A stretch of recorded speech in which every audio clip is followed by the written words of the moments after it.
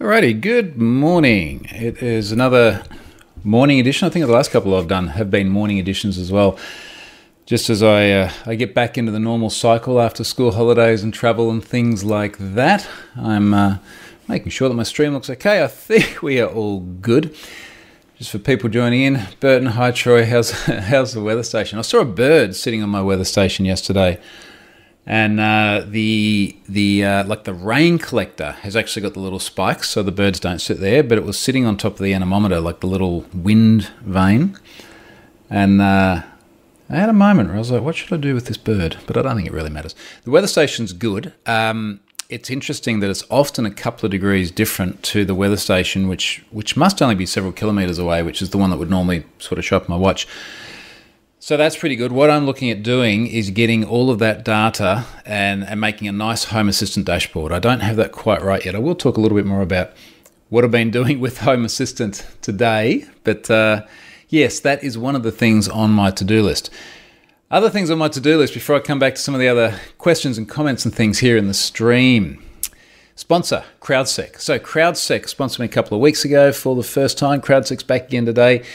The open source, massively multiplayer firewall. Don't you like the idea of a multiplayer firewall? I like the way they put that. Respond to attacks and share signals across the community. Download it for free. Everyone likes the price point at free. Do go through and have a look at this because it's really cool the way they represent all this data in terms of where they collect signals from and the fact that a lot of it is crowdsourced. And it's a little bit of that old, together we are stronger than all of us individually. You know what I mean. Like the more data we get for this sort of stuff, the better. And crowdsourcing, it seems to make a lot of sense. So do go and check out CrowdSec and download their things for free as well. All right, other things in the comments here. Can't wait to see what he's printing now. Alan, g'day Alan. When I made this, the way I'm doing all of this now, I think I spoke about a while ago, because I had so many problems getting my camera working through my browser with the Apollo DAC, I'm now pumping everything through OBS. OBS pumps it through into a YouTube stream channel over in this screen, and that stream has descriptions and stuff already in it. It's almost like that stream always sits here, and when you want, you just start pushing to the stream, and it creates a video, and then you stop, and then you can push to it again and stop, like each week. And I still had the comments in there from last week, which included the bit about 3D printing. So I wasn't going to talk about 3D printing, but since you ask, one of the things I just printed, and this is probably going to be the first actually useful thing I've ever printed. Prusa, the maker of the printer, or someone else has made a model for the Prusa printer, which is like, it's like a little mount that goes on top of it, and then you put LED lights between it. So because I'm running Octoprint and I've got a camera next to it, I really would like some light on the print so that when I'm sitting here, I can put the camera up there or something and I can see how it's printing. But it doesn't have good light at the moment. So I've printed effectively the mounts. You can buy a kit which has everything from the wires to the switch to the LEDs, but it takes ages to arrive. And then I think when I looked at it last time, they wouldn't ship to Australia. So I'm going to take those mounts out with me today and see if I can find LEDs to fit in the middle of them. So hopefully that will be the most useful thing I've ever printed, and it will do something meaningful to my printing experience. Now, speaking about useful IoT things, I did have my Sparky electrician over during the week, and we put a bunch more IoT things in. So a bunch more Shelleys, both Shelly 1s and my first Shelly 2.5. So the 2.5 is the double relay. So it's one unit. It's pretty much the same size as a Shelly. It's less than double the price, but you can have two relays on it. So because my lights in here are awesome, and Charlotte comes in and she sees my lights are awesome, she's like, I would like some of those lights as well. I was like, no problems. You come to the right place. I will not only get you those lights, but I will put the Shelly relays on the switches as well, so you can use the switch to digitally toggle off the lights. Now, she's got one set of lights like in the middle of her office and then one on the side, so two switches. So, all right, we'll put the Shelly 2.5, did I say 2.1 before?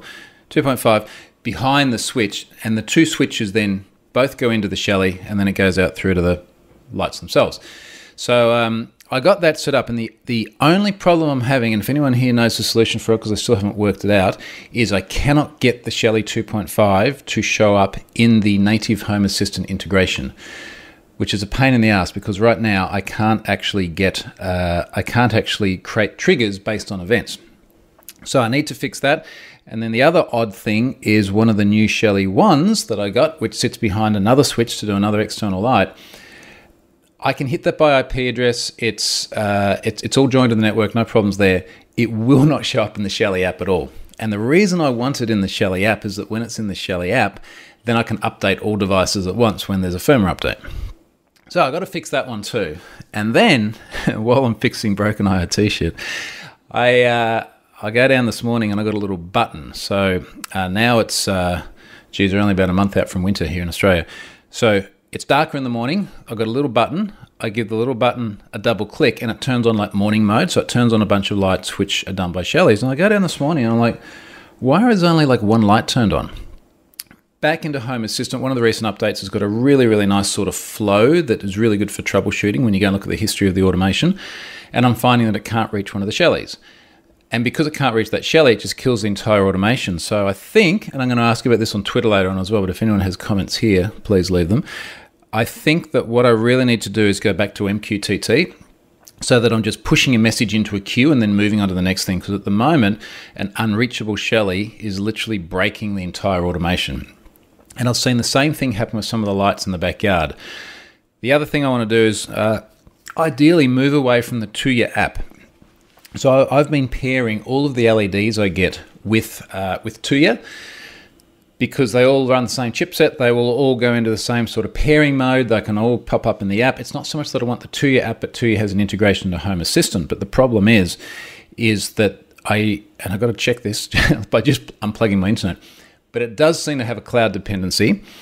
And then the other problem is that it works in a very sort of sequential fashion, where it's like, okay, turn off the lights at the back of the house. And the more lights you get, the more things just go bop, bop, bop, bop, like one at a time. It's not kind of doing the whole thing together, which is really, really kind of bugging me. So I would like to probably flash them. And I know I didn't want to do this originally. Flash them with ESP Home. And let me rephrase that. Is it ESP Home? Or is it Tasmoda? Anyway, flash them with another firmware that can actually take messages from a message queue. But every time I look at that, it feels painful. Anyway, more stuff I've got to figure out. One of the things I did learn yesterday, and I'm sure this is the same in other parts of the world, but for folks in Australia as well. When I had the Sparky out, we found that there's an area in our dining room that's got a lot of glass around the side. It's actually 14 meters worth of glass that goes, I don't know, it's like 8 meters that way, right angle, 6 meters that way. And we've got these blinds that sit in recesses above there. And we never, ever, ever use the blinds. And I was looking at it going, well, there's like these recesses at the top of the window. Wouldn't it be nice if there's like an LED strip all the way around and just like a soft glow out of the recess? So we just got rid of all the blinds. They're kind of shitty anyway. Got rid of all the blinds. And now I need like 14 meters worth of LED. Now, interestingly, Philips Hue, which I've had a bunch of, I always knew Philips Hue was pricey, but just for context, yesterday, this will make more sense for the Aussies, but I went to JB Hi-Fi, a 2-meter Philips Hue extension with, I think, $135. And then I was like, I think I'll just keep the receipt on this because I bought quite a few extensions. Then I went to Bunnings and you can get an Arlec 10-meter LED strip for $90. So it's like 10 meters for $90 or 2 meters of Philips Hue for $135, which was kind of insane.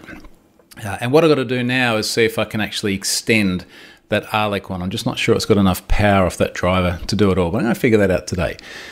And interestingly, the Arlec ones did have a much greater density of LEDs as well. It was about 2/3 the distance between each one compared to the Philips Hue. So I'll see how that looks. Hopefully I'm going to get that working today, and then I'll take a photo at night and it'll look pretty epic. All right, I'm going to have a look at some of the comments here. Audio and video is fine, so thanks, Cam. I probably should have looked at that earlier. Have you got an automatic watering system for your garden? Looking at setting up one for my apartment, says Ben. Yes, I do. So I've got a system called HydroWise, which I got in about 3 years ago, well before I started doing the IoT thing. And that does plug into your Wi-Fi network. And the reason I got HydroWise is that it can do stuff like, say, hey, it's meant to rain today. It hasn't rained yet, but it's meant to rain. Let's not water the garden. All right, kind of obvious stuff. There's an integration to Home Assistant as well, so I can see when it last watered and when it's going to next water. And then there's an app you can turn on each of your individual zones for. So HydroWise, I'm actually really impressed with. It's been a really neat looking thing, and the integration into HA as well is a good thing. Lars, so Meta 3D printing mounts for lights. So I will show Lars later on. Lars is coming to visit today, which is nice. It's, when did I last see Lars? Last year, I think. So that will be fun. Maybe we'll, yeah, I'll show you then, if I can hopefully get the thing working. We may or may not have lights working by the time you get here, mate, the rate I'm going. Duane says, interested to know if you've put the Shelleys into a ceiling rose. I'm in an old 1930s house in Melbourne, and I was thinking about putting them in the roof. Might be a better solution for me. So I wonder if what you're talking about, Andrew, is putting them next to the light itself rather than the switch. I mean, normally they go into the switch. Fortunately, I've got quite a bit of space behind my switches. In fact, I've got so much space that the LEDs are going to run around the recess. We actually put a Philips Hue lead through a little hole in the wall, dropped it down a recess in the wall, and it's got the entire normal plug and a socket, like literally behind the switch in the wall. So if you've got the space, I think it would logically go behind the switch. Cam says, Shelley, did you configure the Co-IoT peer as described in the Home Assistant documentation for the Shelley integration? Yes, that was already in there. And I also changed one of the settings to the Home Assistant IP address to try and broadcast the Co-IoT discovery. But yeah, it has not worked. But then again, if I do go to MQTT, it kind of doesn't matter because I can just configure that directly on the device. Burton says, IoT is seriously hard work. It has its moments. It has its moments. I think what will make it much more stable for me is getting away from the dependency of the device always being accessible and pushing it to the message queue instead. I've also got to look at why stuff drops off the network because I got a shitload of Wi-Fi here, so stuff should not be dropping off. Adventure Matt says, was the Stream Deck to Home Assistant integration challenging? No, that was actually super easy, simply because Home Assistant exposes webhooks, and it's really easy to call one of those webhooks, it's just a URL, from a button on the Stream Deck. So that was, to be honest, one of the easiest possible things to do. Stefan, g'day Stefan, do you need any repeaters or something for the Shelleys? No, because the place is bathed in Wi-Fi. What home automation protocol are they using? Well, they're just communicated with over HTTP at the moment. So I've got to go back into my unified dashboard and see if I can see the devices dropping off. I'll explain what I see for folks that are interested. If I go into my configuration and I go into my automations, and I've got one in here called, Turn on Morning, and I go into my history and I go to the trace timeline. So here's me, 6:03 this morning. Triggered by event, decons event. So the decons event is because the little button communicates over Zigbee and it's plugged into the decons integration. Test time condition, call service scene.turn on. All right, so it's turning on a scene. Now that scene turns on switches and then stopped because an error was encountered. Cannot connect to host 192.168.1.250, which is the Shelley that does some of the lights in my living room. And that just completely kills it, which is kind of disappointing. But it's just like random stuff dropping off too. Some of the CASA switches, power monitoring and both power monitoring and switches, one of them's not working. Now, they had firmware issues recently where the firmware killed the integration, and then there's a whole other story about that. Google my name and CASA and you'll see what I think of those guys. Now, I've got to move on a little bit. Andrew, I received HLB penalties a few weeks ago for the Oxfam breach. I did the 50K some years ago, which I suspect is why I'm receiving there. Interesting, I never received anything from Oxfam. So the Oxfam one is not only one that I was in, but someone on a hacking forum used my data to demonstrate that it was real, which was a little bit shitty. So I'm looking at this, a few people sent me a link, looking at this forum and it's like, yeah, okay, that's my data. And it's literally there saying, here's a breach and we can prove it to you, here's Troy. JT on phone says fixed IPs or DHCP, I think he meant for the clients. They are DHCP, but yeah, they normally, once they connect and stay connected, they stick with the same IP, obviously. So again, I need to go back through the Ubiquiti logs and see what's happened there. Ben says, wonder if I can set that up with my container system. as there is not a hose attachment on the balcony. Okay, we're back to irrigation. I thought we were talking about Wi-Fi. Love the idea of being able to look after my bonsai when I go on holiday. Yeah, you can definitely do a lot of that. All right, let me move on. I had a thread yesterday on Twitter about this US data breach. And the poll at the end of this thread, unfortunately, really hasn't helped me at all, because last time I looked, it was almost dead on 50-50. But here's the TLDR. Now, someone sent me a very large amount of data, allegedly about 250 million records, with just over 100 million unique email addresses on it. And then someone else sent it to me, and someone else, and someone else, and someone else. And literally, I've had this sent to me at least half a dozen times. And the headlines are all stuff like, "This is every person in America." And some of them have said it's come from SolarWinds, which never passed the bullshit test. Some of them are like, "Oh, it's from Equifax." I'm looking at it going, why? Like, what? It's not like it says Equifax or anything like that. It's like all you're doing is you're looking at that there's a large amount of data, and you're thinking about who had breaches that we know of, and joining those dots. Someone else this morning said something else like, OPM, Office of Personnel Management. Someone said, "Oh, could it be OPM?" It's like, well, there's nothing in here to suggest it's OPM. So anyway, it was large enough, and enough people were sending me emails about it and actually sending me the data. I thought, I've got to try and figure out what this is. So what I tend to do in a case like this is I copy all of the email addresses into the database up in Have I Been Pwned, all 100 million of them, and then I join it on the subscribers table, and I find the 30 most recent Have I Been Pwned subscribers. I find 30 is a sweet spot. So in a case like this was 100 million, the most recent ones are like hours ago, and the oldest ones are like a couple of days ago. So it's in recent memory for them. And I'll send an email to them and I'll go, "Hey, look, you recently subscribed to my service. You want to know when you're in a data breach. I've found you. Could you possibly give me some assistance trying to figure out what this is?" And I got all of these replies, which were just inconclusive in different ways. And it's all here in the tweet thread. And I'll put that in the, it'll make life easy on all of you. I will put it in the comments here in YouTube now in case anyone wants to actually have a look at it. And then just looked over and saw Stefan say Santa's naughty list probably. Well, I'm not on there, so. Anyway, so people were sort of saying, look, this is accurate data, but it's old. Someone else said, it's not my data, but I have often had correspondence with some of this other information on there, so there's obviously something out there that ties us together. Someone else said, look, they're next to their relatives' data. And it was just kind of a weird thing where you're left with this situation where it's just not clear where it's actually from, and I don't think we're going to get an answer for it. Apparently, it was exposed from an Apache Solar instance with IP addresses on Amazon. They will not tell anyone where it comes from because confidentiality, fair enough. And that's about all we know. So I finished this, I put in a poll and I said, should this breach going to have been pwned where it would be flagged as unverified and from an unattributable source? Now, I'm not going to tell you the actual values of the vote because there's still 20 minutes left to vote. So you've got 20 minutes left to vote.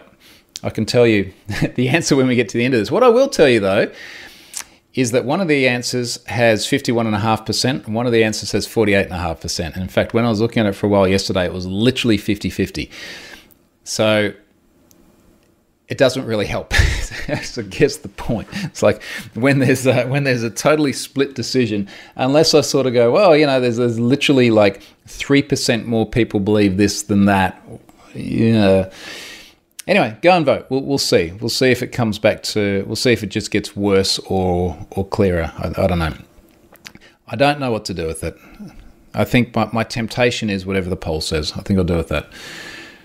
Looking at some of the other discussions, it's not SolarWinds, Lars, for God's sake, and it's not. Jeez, all these people. No, it's not any of those things. I would love. I'd love to know what it is. I'll show you later, Lars. You can figure it out, mate, when you're over here. All right. So, other things here. What do we got? Stefan's made a point here. On a serious note, thank you. The data seems to be a lot of bogus or wrong stuff, so my gut feeling would be to not use it. Yeah, and to be honest, I've got enough other data to load at the moment as well, which brings me on to other data that I've been loading. So, There is one thing that I'm loading at the moment, and that looks like it's 61% of the way through, and that is an 8-figure number of records. It is a known data breach. It has been in the press. You'll see what it is later on. I don't like to talk about it until it goes in. That will come up a little bit later on. Other things, I've just tried to carve out some time in the last week to just power through stuff. In fact, it has been a hell of a week for getting stuff done, which I'll talk more about in a moment. But since last week, so I think last week in my update I talked about Clear Voice surveys. I did that on the 23rd, it was a week ago. Since then, there's also been Shopback. So Shopback, again, one of these ones that was well known, 20 million email addresses, phone numbers, country of residence, salted SHA-1 password hashes, which are as good as useless, frankly. Now, this was a recent breach too, so not good there. MangaDex, for the manga folks, 3 million records last month. Data included email and IP addresses, usernames, and bcrypt password hashes. All right, that's a better job doing it in bcrypt. Big Basket in India. Probably not a great time for India to be having a major data breach because there are 20 million records in that one. I mean, look, it's never a great time, but now in particular, geez. Data included IP and physical addresses, names, phone numbers, dates of birth, and Django SHA-1 password hashes, so not good there. 52% of those were already in Have I Been Pwned. What else to do yesterday? I'm going to come back to the Emotet stuff because I'm going to talk about the FBI data. Oh, it's not an FBI data breach, don't say that. The data that the FBI gave me.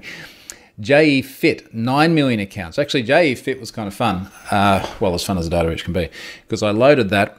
And then several minutes later, Charlotte sent me a message going, "Hey, I've been pwned." So she was in there. And then a good mate of many of us on here, Noel Merrigan, also sent me a message, and he was on there. To which many people were surprised that he used a fitness app, which is another story. But JE Fit, email and IP addresses, usernames, passwords stored as either Argon2 or vBulletin hashes. Now, here's what's a bit interesting with this. Obviously, what was happening here is they were rolling over from these vBulletin hashes, which I think from memory are just a salted SHA-1. They're rolling over from there to Argon2, which is a much more resilient modern-day password hashing algorithm. And it looks like they made that change somewhere around the middle of last year. So when you go back through the data and you look in the password field, and it's very, very clear what's an Argon2 hash versus the vBulletin hash. And it looks like they sort of, let's say for argument's sake, it was 1st of July. So they went, all right, 1st of July, every new registration is Argon2. So every single password from a record created, a user record created after the 1st of July is Argon2. But then you go further back up and you see all of these other records which were created before that point, even years before, where periodically you'd see some of them Argon2. So what has almost certainly happened here is that they have waited for someone to log in. They have verified the password against the old vBulletin hash, going, yep, sweet, this checks out. Because they've got the password in plain text, because someone literally just sent it to them, they can then hash it with Argon2. And I've spoken about this in the Hack Yourself First workshop so many times, where I've sort of put the challenge to people. Now that we understand how bad MD5, any of the SHA variants, etc., or anything without any sort of key stretching or iterations, now that we know that they're terrible, and you want to roll over to, say, a high work factor of bcrypt, how are you going to do it? Like, how are you going to take your 1 million subscribers and move them from, let's say, MD5 to bcrypt? And a lot of people will give this example. They'll say, well, you just wait till they log in, and then you create the bcrypt hash. And I'll say to them, it's like, okay, well, how long does it take everyone to log in? And they're like, well, infinity, because you will never get everyone to come back and log in. This is why you don't want to do that, because these guys metaphorically got caught with their pants down, like halfway through this rollover, or partway through the point of going from Argon, or rather from vBulletin to Argon. And as a result of this, those 9 million records, there is a list floating around that was, I think, almost 2.9 million email address and plain text password pairs. So someone has gone through and literally just gone and cracked as many of those vBulletin hashes as they could. Now, that's only 2.9 million out of a total of 9 million accounts, and they only rolled over, let's call it about 9 months or something ago. So, yeah, maybe they've only been able to crack, let's say, a third of the vBulletin hashes. But it's still 2.9 million people who are now in a credential stuffing list that can be used to break into their other things. So, as I said in one of the threads here, like, what these guys should have done is just take those vBulletin hashes and hash them with Argon 2. So now you've got a hash inside a hash. There's no problem with doing that. And what it does is it allows you to roll the whole subscriber base over in one go. And granted, 9 million accounts for a slow hashing algorithm, it might not be a trivial exercise, but it's a necessary exercise because of this reason. So that was JE-FIT. Interesting twist there. Now, the last one that I've loaded, Brazilian edtech company, Descomplica, was breached last month, exposing almost 5 million email addresses. Data also included names, partial credit card data. So it was like the first 6 digits and the last 4 digits of the card. It had also expiry date on the card, purchase histories and password hashes. Now, I noticed in their disclosure, and I always wonder if this is going to lead to an unhappy email, but if I translate from Portuguese into English and we look at passwords, it says your password has not been compromised. However, it is recommended that you change your password periodically. No, it's not. It's not anymore. We have identified that passwords have been, and then there's an update after this. We have identified that passwords have been leaked in encrypted format. No, they're not. They're hashed. We emphasize that this does not reveal your access code, as it would be necessary to decrypt. Now, keep in mind as well, this is a Google translation from Portuguese to English, but I suspect it is the same as all the data breach notices written in English in the first place. It just get a whole bunch of facts wrong. It would be necessary to decrypt, that is, decrypt the key that protects your password. In any case, as we always recommend, it is important that you change it periodically. Well, only when you lose it. So I don't go through changing all my 1Password passwords periodically. It's like I wait until someone screws up and loses it, and then I change it, which is what these guys have done. It feels a little bit like the deflection of blame. You know, it's like, well, if you just change your password, you'd be fine. So, well, if you didn't lose it in the first place, we'd also be fine. But then it says, do I need to worry or take any action due to the leak? Attention! Exclamation mark. If you happen to receive any email or message asking for bank details, card password, know that Descomplica never sends communication via email, SMS, or WhatsApp asking for these data. Again, translation. Does not store any of this information. Now, the problem is that there are other organizations that do send emails prompting people to enter that data in various places. So as much as we try to wean people off patterns that look like phishing, we've still got all these other organizations that send legitimate emails that look like phishing. Your password has not been compromised by this cyber attack. Well, but it was before, and then it wasn't just before that. However, we take the opportunity to remember that as a good practice, it's recommended you change your password period. Oh, jeez. They're not really sure, I think, is the takeaway from this. I think the takeaway is change your Descomplica password and don't use that one anywhere else because you have a password manager and you do things properly. Now, Alan here says, hashing the hash is the gold standard for rolling over to a new hash algorithm. But if you're using vBulletin hashes, you're probably not able to build the hash verification code yourself. Yeah, you might be dependent on the platform there, I guess, is the point. But if you're using vBulletin, you might have a bunch of other problems anyway. We won't get into that. All right, let's talk about Gov stuff. So I got an email from the FBI, which is... and look, I mean, I've had various chats with them in the past. Well, it was always funny. Or someone emails like, we're from the FBI. So, are you sure? Oh, seems all right. Seems legit. One very tried and tested method for trying to establish the legitimacy of someone like that is to get on a phone call. It's very hard to socially engineer someone via a phone call, at least in a context like this where it's me talking to someone, compared to what it is via an email where there's just a typoed domain or something like that. So anyway, we chatted, and the long and short of it was this Emotet malware, which was, depending on who you read, some of the worst malware that we've ever seen. That was raging until earlier this year when the FBI, as long as the Dutch, see if I can get this off the top of my head, National High Crimes Tactical Unit? What's the right word? NHTCU. The Dutch National High Crimes Unit, National High Technical Crimes Unit. Technical crimes. So the Dutch have actually been very good at taking down various sorts of malicious software recently, and in fact, they've done some pretty fun stuff too. Like there was a story going around a few months ago where they had literally posted to one of these popular hacking forums and said, yeah, basically, we're coming from before you. You might really want to think about whether you should be doing what you were on this forum doing. Also, German Federal Criminal Police, their BKA, and other international players.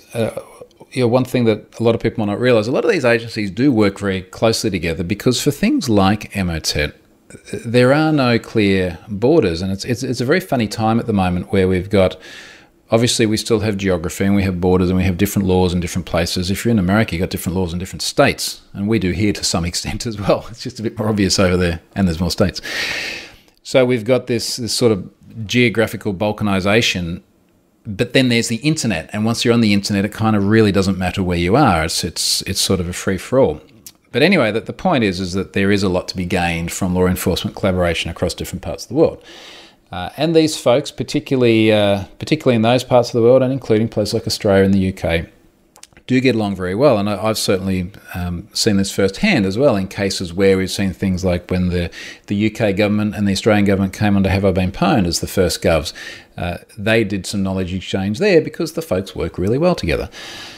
So, working together, they've managed to get this Emotet malware down, and in the process of their investigations, you can imagine they do come across a lot of data, and they came across a lot of email addresses that were used to authenticate to mail servers to send spam. This is one of the things that Emotet did. They also came across a lot of email addresses that were scraped out of browsers. Now, I'm not entirely sure whether they were scraped out of browser-based password managers or grabbed from the DOM as data was submitted.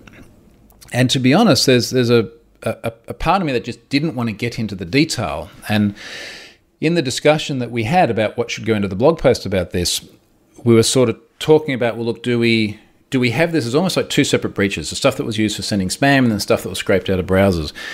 And when we spoke about it more, my feeling was that if you give people too much information, people start to try and self-diagnose, like, well, maybe it was just this and then I don't need to do this other stuff. And ultimately what the guidance we came up with was I'll read them off literally by bullet point here. Keep security software such as antivirus up to date with current definitions. So, all right, that's easy. I use Microsoft Defender, which is built into Windows, and it's free and it's absolutely fine. Change your email account password. So if you're in there, change that password. Remember, change your password period. No, don't do that. But in this case, if you're in there, change that and anywhere else you've used that password. And then for administrators, there are some Yara rules there as well, which was released by DFNCert in Germany, which contains some rules that will identify some of the indicators of compromise that Emotet used. And then I sort of said after this, in addition to all that, all the usual stuff, like use a password manager. I didn't explicitly say 1Password because I don't want this to be a sales pitch. It's like use a password manager. Strong, unique, turn on 2FA on all your things, keep your operating system software patched. It's just like all the usual stuff. And I appreciate it in a way it's sort of a little bit vague, but it's one of these things where I have a high degree of confidence in the authenticity of the data because the FBI gave it to me, so they seem like good people. I'll come back to that too, interesting point. So there's that, and it is potentially high impact on individuals as well. So I'm really hoping that there are a bunch of folks that found their data there and have taken action. I've certainly had some emails from a bunch of people managing domains about this. In fact, I had emails from some very large companies of names that are probably familiar to many of you saying, we can't do any of the domain verification mechanisms in Have I Been Pwned to search our domains and get this data. And like, just to be clear, there's 4 different ways of doing domain verification Have I Been Pwned. You can get an email to, I think, one of about 3 or 4 different possible aliases at the domain, like security at or webmaster at. That's number 1. You can add a TXT record to your DNS entry. So if you think about it, can you control the mailbox? That's 1. Can you control DNS? That's 2. You can add a meta tag to the website. So can you control HTML tags on the website? You can upload a file to the website. So can you upload content? Now, if you can't do any of those 4 things, and these are massive companies that have contacted me, if you can't do any of these 4 things, I don't believe you. All right? So, and to clarify that, I don't believe that you are responsible for the domain if you can't do any of those 4 things. And also, if you are responsible for the domain, I don't believe you can't do any of those 4 things. Now, as someone who spent a decade and a half in one of the world's largest companies, Pfizer, I can see how bureaucracy would get in the way of being able to do this. And I'm sympathetic for those people because I have been in your shoes. But if it's genuinely important to you, you will find a way.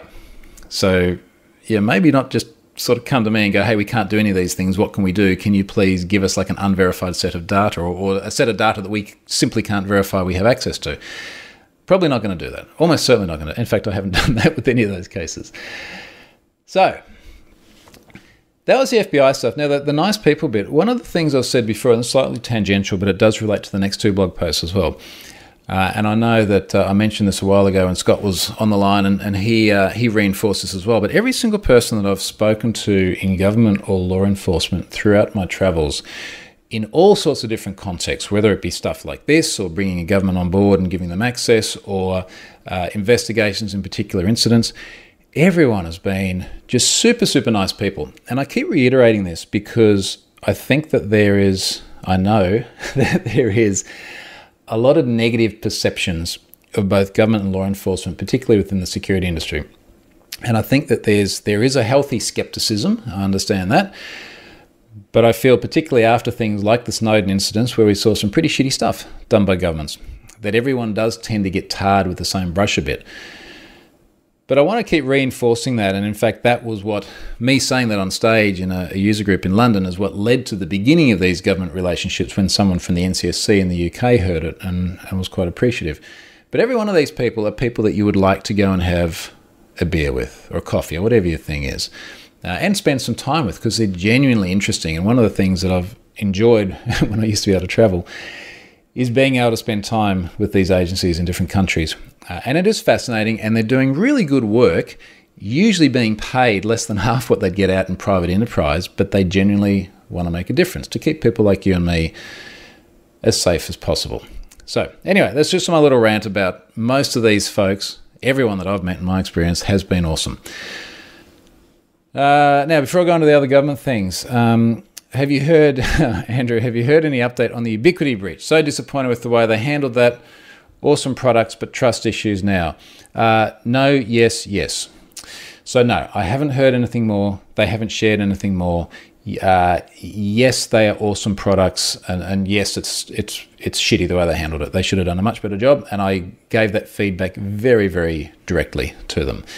And I know that many of us here, including the good mates of mine who are on the call here as well, both love the product and have been upset and expressed our upsetness at the way they handled it. And I can't say anything more than that because, like, what are your options? Do you go, oh, that's crappy, we will no longer use the product? Okay, well, what are you going to use instead? Are you going to go to Meraki because Cisco's communication is so good? It's like, probably not. And then there's in fact, I was talking to a neighbour about this yesterday because he was talking about some tech stocks, and we were talking about a particular organisation that had a data breach, which wasn't particularly bad. But we're having this discussion about after an organisation has a data breach, are they in a better position or a worse position than beforehand? So let's imagine you've got Ubiquiti and Ubiquiti competitor. Ubiquiti's had a data breach. Competitor, as far as we know, has not. Now, we are tarring Ubiquiti with the you handled the shitty brush, which is totally fair. Afterwards, though, I wonder if their security posture is better. I would argue it is better. Certainly the organisations that I've seen that have had breaches, they have had to make fundamental changes in order to avoid this sort of thing happening in the future. The competitor, like, were they in a better position to begin with? I don't know. It's hard to say. It's obviously very different across different organisations. But I would argue that they are not as aware as the organisation that has had the breach. I'm not trying to make excuses for Ubiquiti here. I'm just trying to say from the position of would I continue to use them from a pure technical perspective, I think they're probably better now than they were before. From a brand damage and trust and reputation, I think they're worse than what they were before. But is this enough to trump that, if you know what I mean? Look at the other comments here.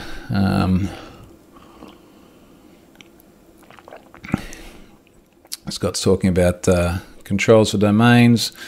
Same sort of thing as the verification of domain search and have I been pwned. And now that's a rabbit hole there. More Ubiquity stuff. People at UB&T doing the comms aren't the people building the kit installed in my house. Yeah, Scott makes a very good point there. Let me reiterate that.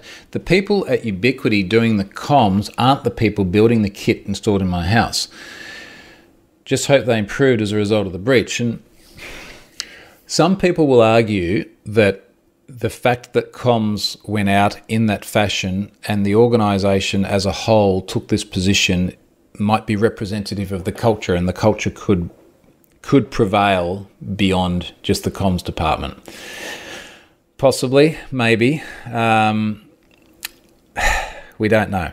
And I know that Lars and I in particular do speak to people within Ubiquity on a pretty regular basis. Lars has also been very public about the amount of stuff he's got at his place. If you ever want to see llamas, look at Lars's feed. Lars, drop a link into LlamaCam, mate. People love that. That's all Ubiquity driven. And it is really, really good tech. It's great tech. I've still got to find why my Shellys are dropping off it. But other than that, it's really good tech. So I just hope they do better, because I love the product, and the people that we engage directly with have been absolutely fantastic as well. The lawyers are dickheads, though. If I give you my honest professional opinion, the lawyers are dickheads. I think they handled it really poorly. Now, on to happier things. So, other governments. So this week I onboarded 2 other governments to Have I Been Pwned as well. They become the 14th and 15th governments. One is Luxembourg. The most noteworthy thing to come out of that is me not being completely sure how to spell Luxembourg, because that was the only comment that I had in the response here. Someone said it's Luxembourg, not Luxembourg. And then you go to Wikipedia and it's Berg, but that's like the German one, and then the French one is... I don't know, like that little place between like Belgium and France, they are now using Have I Been Pwned, their national cert. And then just yesterday, the Romanian government as well. And look, as I said before, all the governments have been fantastic in terms of the communication with them. And usually they're like super, super excited and grateful as well. They're like, hey, I just saw you announce, last week it'll be one of the other ones. We'd love to get involved. There's 2 others that I'm talking to at the moment as a result of the press this week too. And they're really excited about it. And one of the things that I do, and I mentioned this after I did the UK in the first instance, is there's no money or anything like that. There's no contracts or documents or things like that. The only thing I do is I write a blog post and go, hey, does this seem reasonable? Just for the sake of transparency. And by taking away all the bureaucracy, stuff works so much better. When you take away money and bureaucracy, stuff goes through so much faster.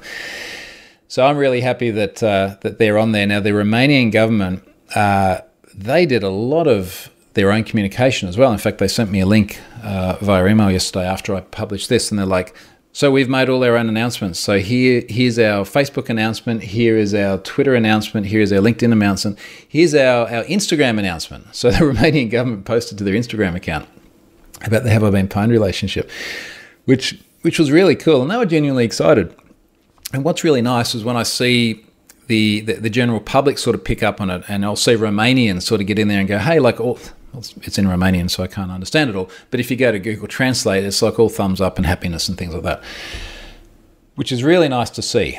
And I just find that all of this is more leverage. Everything from the government through to, I'm looking at the subscriber number for Have I Been Pwned, we're about to hit 3.8 million. All of this is more leverage insofar as when there is a breach, there are more people that find out about it and more people that change their passwords and maybe think twice about how much they want to share. And that is just absolutely fantastic. It's a very fulfilling position to be in. Now, look, we're sort of reaching the end here. If anyone has any other questions or comments, can be about anything you want, drop them in the thread there. I'll do a book plug. So the book is still raging ahead. If you go to book.troyhunt.com, there's a little sign up there to keep yourself up to date with the way Rob Connery and myself are going with the book. And we are being very ably managed by Charlotte because we need our time managed, apparently.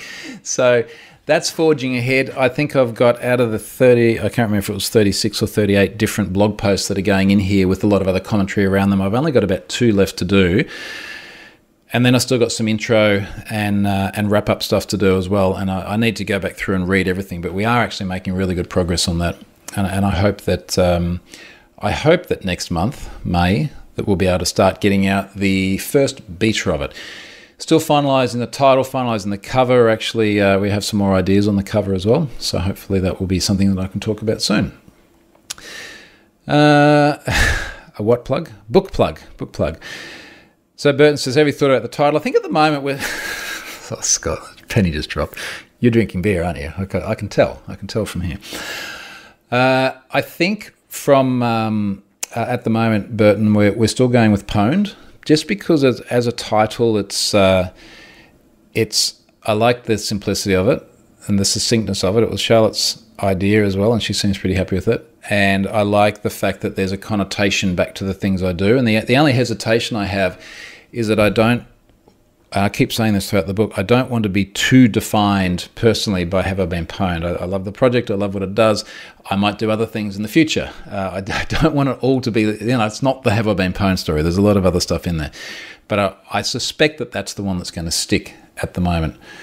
Adventure Matt, apparently FBI went in and removed web shells from a lot of American exchange servers. What are your thoughts? Yeah, so this goes back to the exchange issues that popped up a little while ago. In fact, there was a word for it. I'm trying to remember. It's a term. So it was basically law enforcement proactively reaching out to compromised organisations and removing shells from boxes that obviously hadn't been patched in time before they got done. I think there's some really, really interesting legal questions around that in terms of, look, I would assume it is something that they could legally do, otherwise it probably wouldn't happen. I think there's some grey area there in terms of should that be something that they do without informing the organisation or without any consent. But I think if we put all that aside for a moment, and to be honest, this is pretty much the way I have to run Have I Been Pwned, put all the really confusing grey stuff aside for a moment and just go, does this make things better? Like, does it make it better that the FBI, arguably the most well-known law enforcement agency in the world, goes in through a formal, I would assume well-thought-out, well-planned process and removes removes shells from compromised boxes? Does that make things better? Yes. I cannot think of a way that would make things worse by any practical measure. I'd be curious as to how they communicate that. Like, do they sort of tell the organisation, hey, we found a web shell on your unpatched exchange box, we've removed that, just thought you should know, please update your things and pay more attention in future. I think it'd be really interesting to see what the back channel communication there is. Burton, are you going with the beach scene in the book cover? We're not sure. So, in fact, I'll share something here. We had this idea, Charlotte had this idea, that was a little bit Crocodile Dundee themed. Now, I'm going to put this in the chat. There is a movie poster where Mick Dundee is like spreading the buildings like this, and we sort of wondered if there's a bit of a theme there that we could use. I'm going to open image, a new tab. What is that? A bit of a theme there that relates to like data or something like that could be spread. If that's a little bit too kitschy or not. So I just dropped that in the chat there in YouTube. So you were wondering about something a little bit like that. I don't know. We're still throwing that idea around. We are speaking with the proper artist that we know as well about maybe getting his support to do something a little bit more formal. Venture Matt says, sounds like they had court approval prior. This would be the FBI. One would imagine that would be something that there'd be some approval for. It was granted by a judge. They also took backups before removing. The backup is hilarious. Would you like your vulnerability back? Tony McGee says, the FBI just needs to come to the change control meeting. Yeah. Lars wants to see me with no shirt. Tonight, mate. Tonight, you'll be fine. Anyway, so look, I think we're pretty much at time there. I'm going to go out and buy some more IoT bits so that I can make my lights work before Lars gets here, and hopefully make my LED lights on the 3D printer work too. So I will share that. If it all works properly, it's actually going to look really epic, and I'm going to be very happy about it. So we shall see how that looks, and I'll share that when the time comes. So thank you very much for joining. Next week, I will be doing it at the other end of my day, which is going to be doing it probably about 9 hours later than this, and we'll get back to that sort of alternating cycle so that it works across different time zones. Thanks, folks. See you later.